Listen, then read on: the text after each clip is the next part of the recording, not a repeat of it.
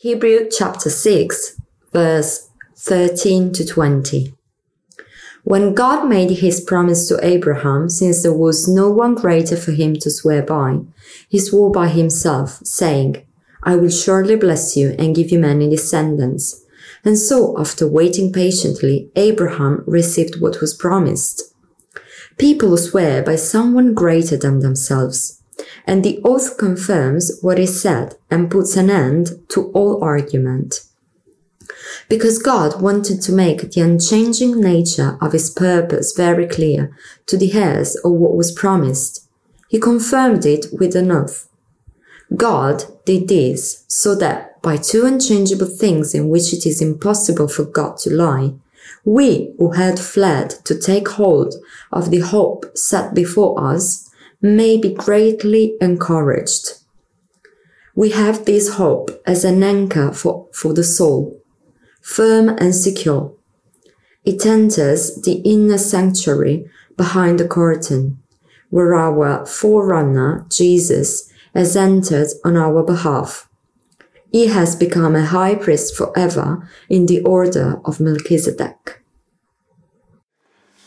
Good morning. It's a pleasure to be with you today, and I'm really glad that you've taken the time to join us. You know, we're going through a tough time right now as a nation, aren't we? I don't know if you've, like me, if you've seen the stats of people dying and seen the effects in our world at the moment. It's heartbreaking. And I want to ask you a question. In the midst of all of that, how is your faith doing? How is your faith doing?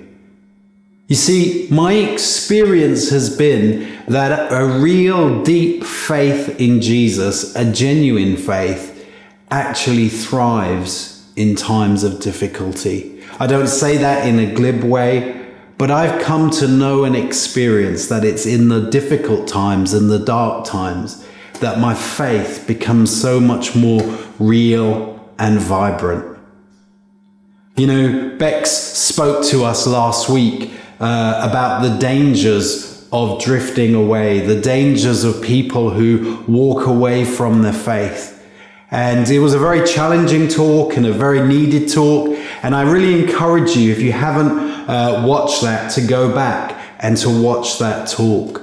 And it speaks of this warning that the writer to Hebrews gives. And as he writes because he is concerned for their well-being.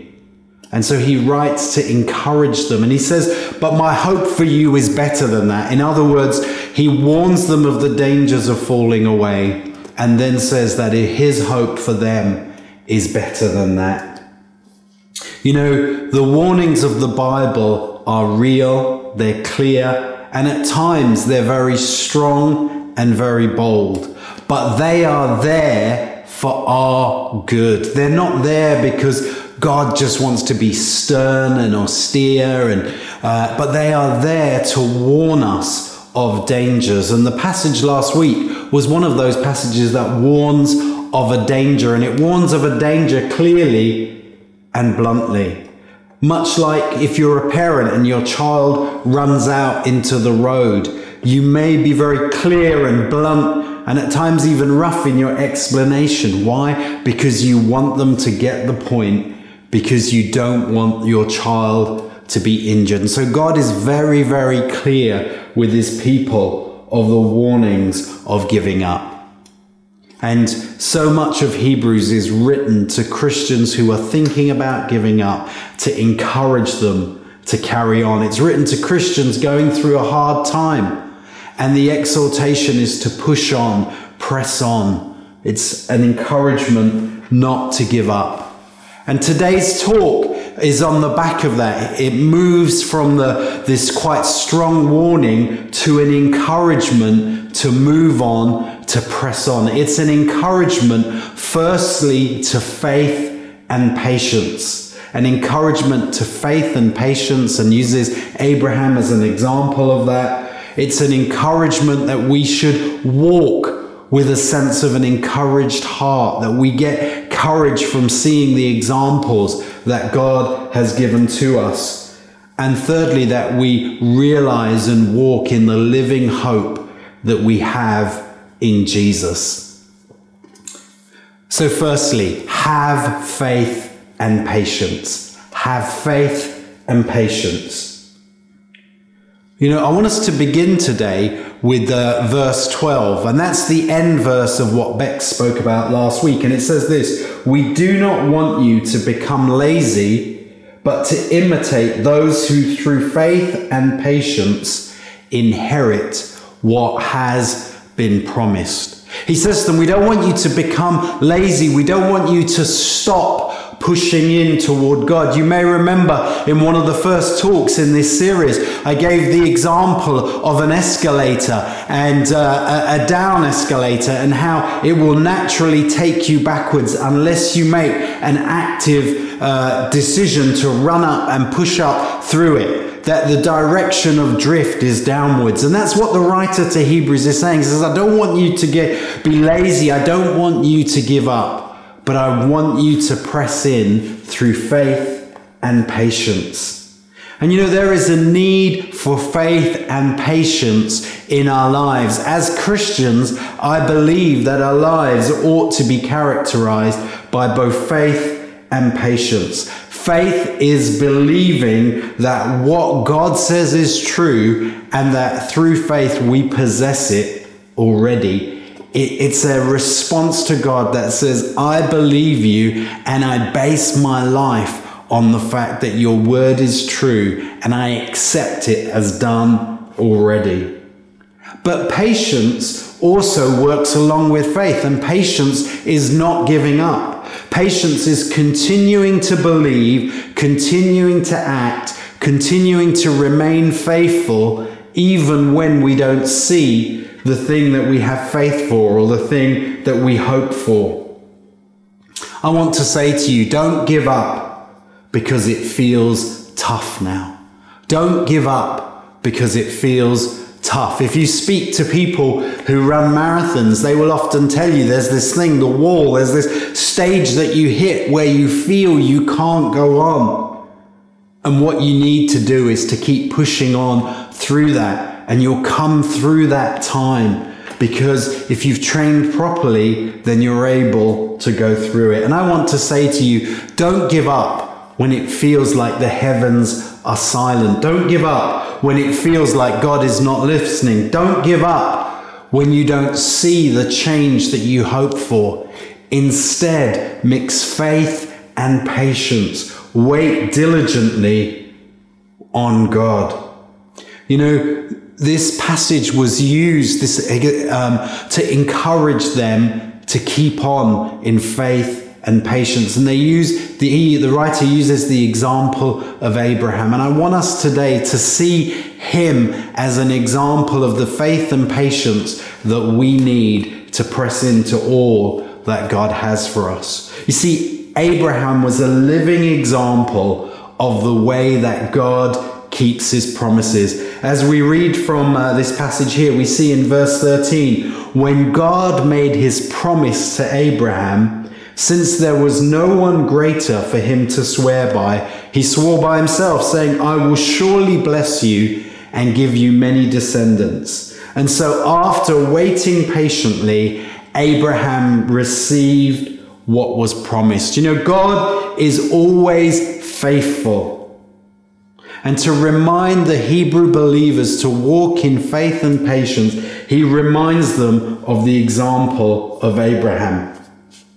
Verse 14 speaks about the promise that Abraham received, that he will have many descendants. And if we look, God repeats this promise to him in various ways. We see that in Genesis 12, God speaks to him and calls him and says, Abraham, leave this place that you're familiar with and go on this uncertain journey to the place that I will show you. And in one sense, that begins Abraham's journey of faith.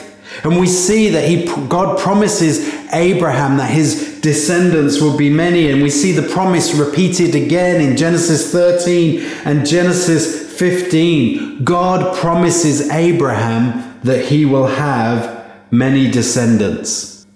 And we see that this promise to Abraham of him having many descendants is remarkable, because by the time he received that promise, he was 75 and his wife was 65. Naturally, there was no way for that to happen. And we see that Abraham has to believe God, and we see the ups and downs of it, that somehow Abraham and Sarah try to bring that promise about through their own actions, and that doesn't work. And God is at work reminding them and challenging them to believe that he would make that promise come true. In Genesis 17, we see that at 90 years old, Sarah is still without a child, and God reminds them of that promise. To receive what God had for them, they had to wait and wait patiently, even when all the circumstances said something completely different.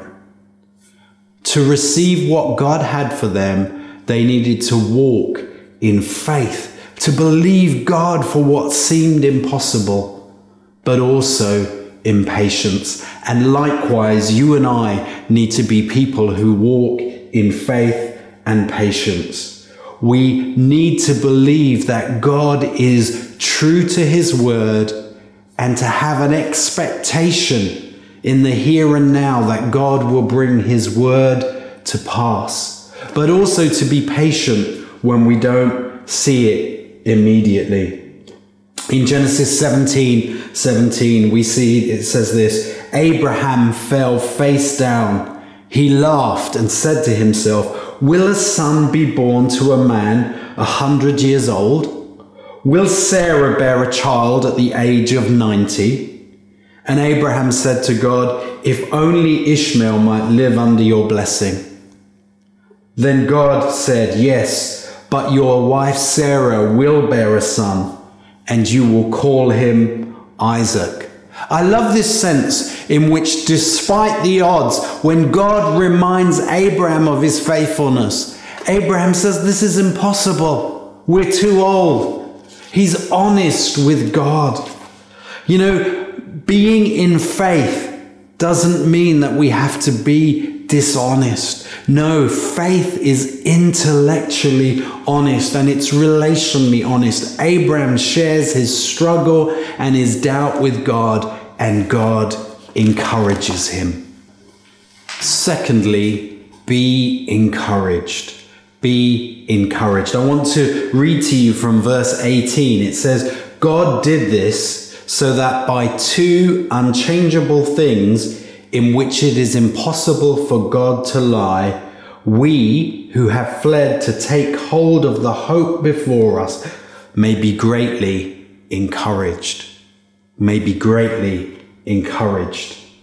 The writer speaks of both a promise to Abraham and a vow. The promise is that of, which is spoken of in verse 14, I will bless you and multiply you.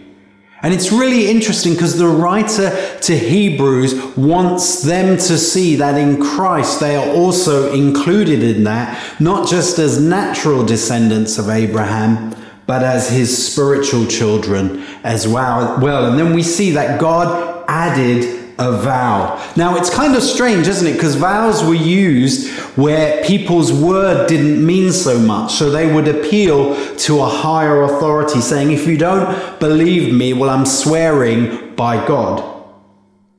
And it's really interesting because in order to encourage Abraham and in order to encourage those who would follow in his faith, God, in one sense, comes down to our level. He uses this idea. The interesting thing is God can't swear by anyone higher than himself, but he makes this vow. And we see that in Genesis chapter 22, verse 16. It says, I swear by myself, declares the Lord, that because you have done this and have not withheld your son, your only son, I will surely bless you and make your descendants numerous as the stars in the sky and as the sand on the seashore. Your descendants will take possession of the cities of their enemies, and through your offspring, all the nations of the earth will be blessed because you have obeyed me. That's written in the context of Abraham being willing to offer his only son,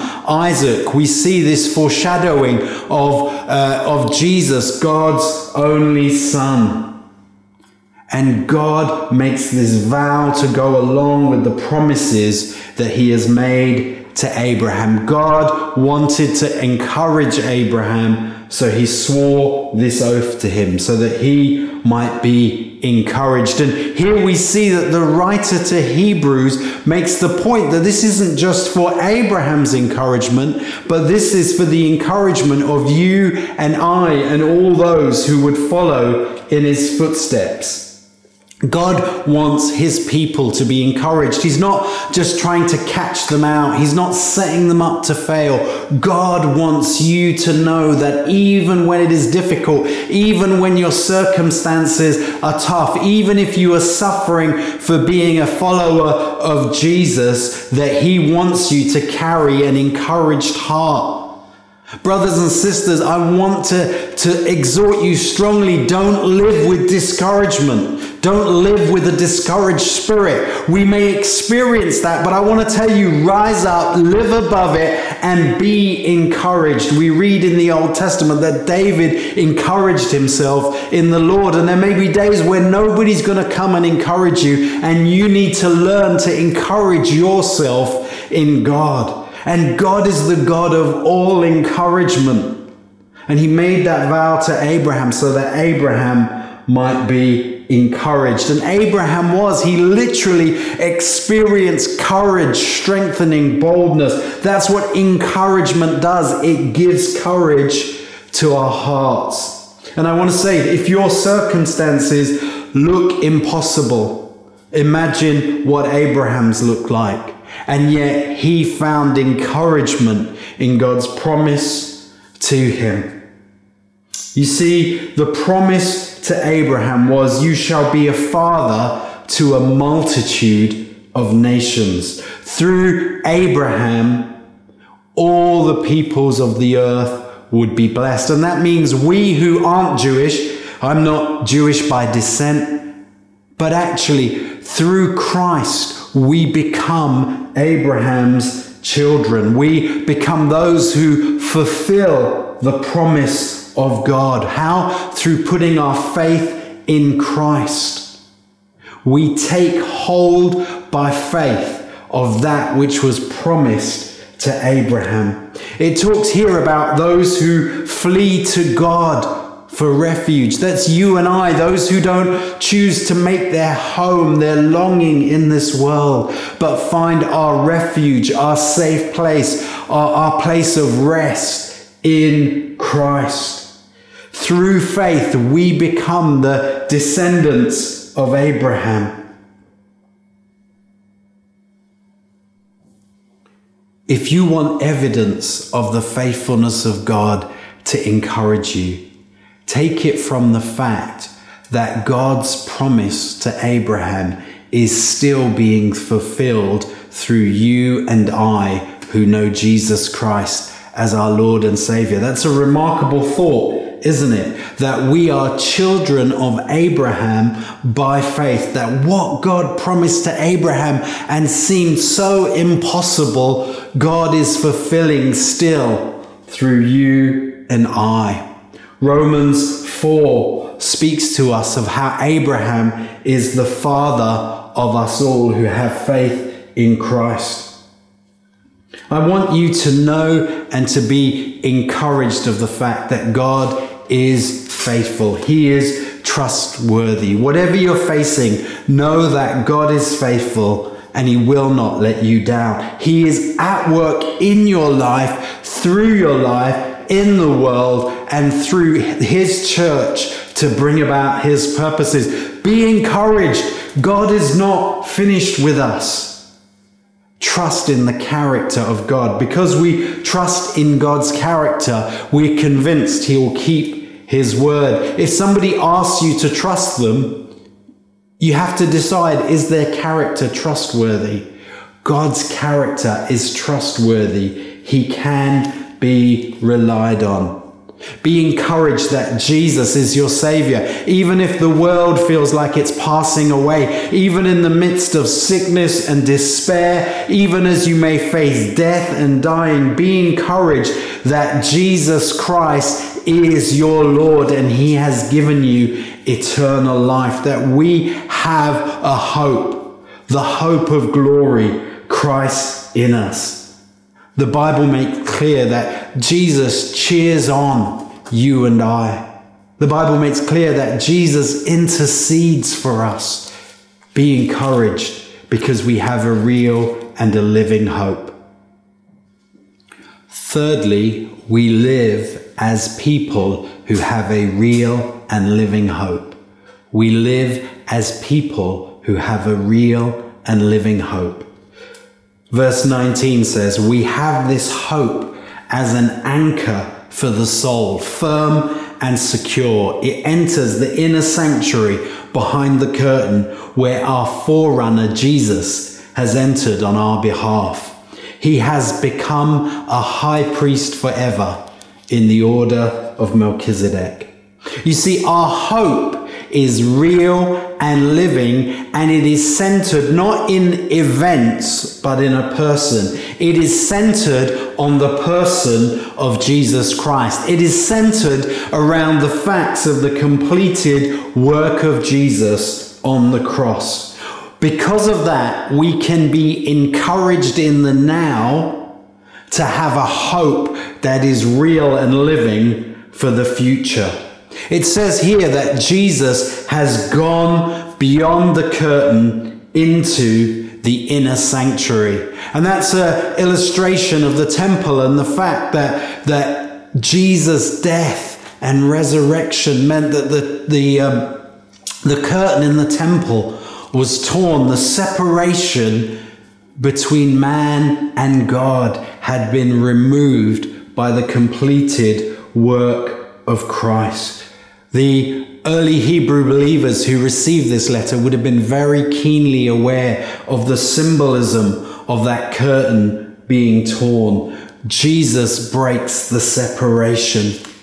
And the hope that we have is actually anchored in the presence of God. It is the fact of Christ in us, the hope of glory. It is in the fact that we have free access to God through what Jesus has done. There's no longer a need for continual sacrifice. Jesus' work is complete.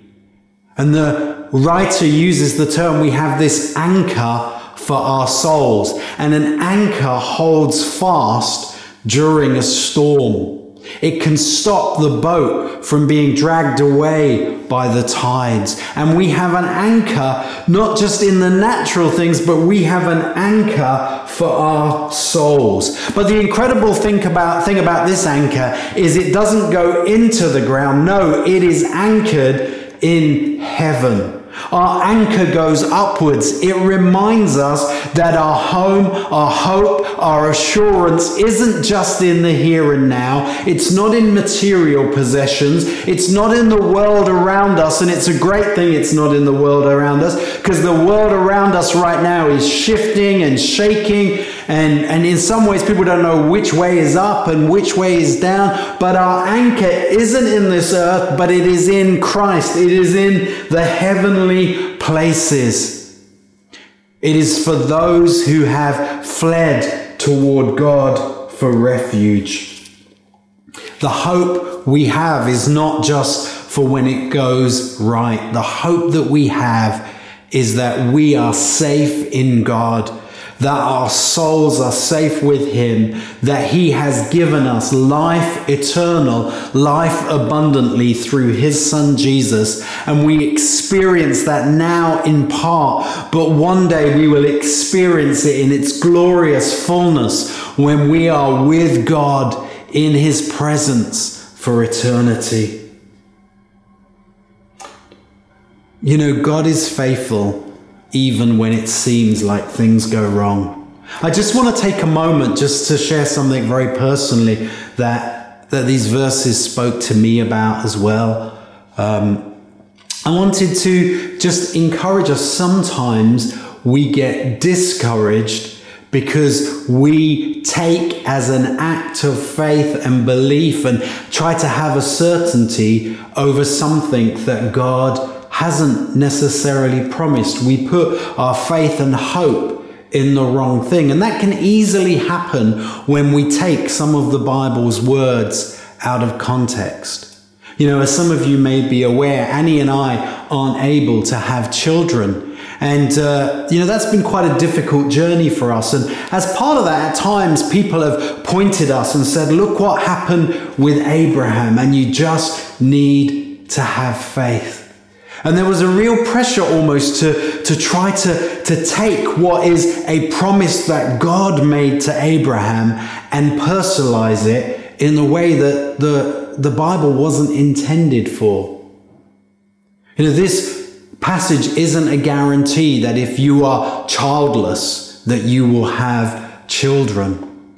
The Bible is very real and very clear that God's people experience difficulty. God's people are not immune from living in a fallen world. That as followers of Christ, we experience loss, we experience difficulty, frustration. Christians experience childlessness when they desire to have children. And we can't just say, okay, we just need to believe God. Similarly with sickness, I believe that God is the God who heals. And I believe ultimately that healing will be when we have a resurrection body. In the here and now, we have the first fruits of that, but we don't experience it in its fullness. And I really want to encourage you, if you're going to take your stand on what you think is a promise of God, make sure you understand the Bible in its correct context. Make sure you don't try to personalize something that was not designed to be personalized. Make sure that we understand that there is a sense of God's general purpose for people, and there is a sense in which that is fulfilled in his people now, but ultimately will be fulfilled in a far more complete way in the future. And this is the thing about faith and hope. It is based, our hope isn't just in a change of circumstances. Our hope is the sure and certain expectation of the fulfillment of God's promise. And so, brothers and sisters, let's not take something out of context and then try to stand on a promise for it, which can lead to hurt and disillusionment. No, the hope that we have is Christ's eternal purpose, which is that we, through him, are reconciled to God. I pray that you would know that anchor for your soul, that whatever you go through, good, bad, difficulty, sickness, whatever it is, that you know that ultimately our hope is in Christ, and that one day we will be with him for eternity. Brothers and sisters, let us carry with us a sense of faith and patience. Let us have an encouraged heart, and let our hope be firmly in Christ and his eternal purposes for us. God bless you. As we go to worship, I want to encourage you now, worship God with your full heart, because you know the hope that you have. If you don't know what that hope is, please stop by the visitors table. We'd love to talk to you about the hope that we have in Jesus. Let's worship now. God bless you. Have a great week.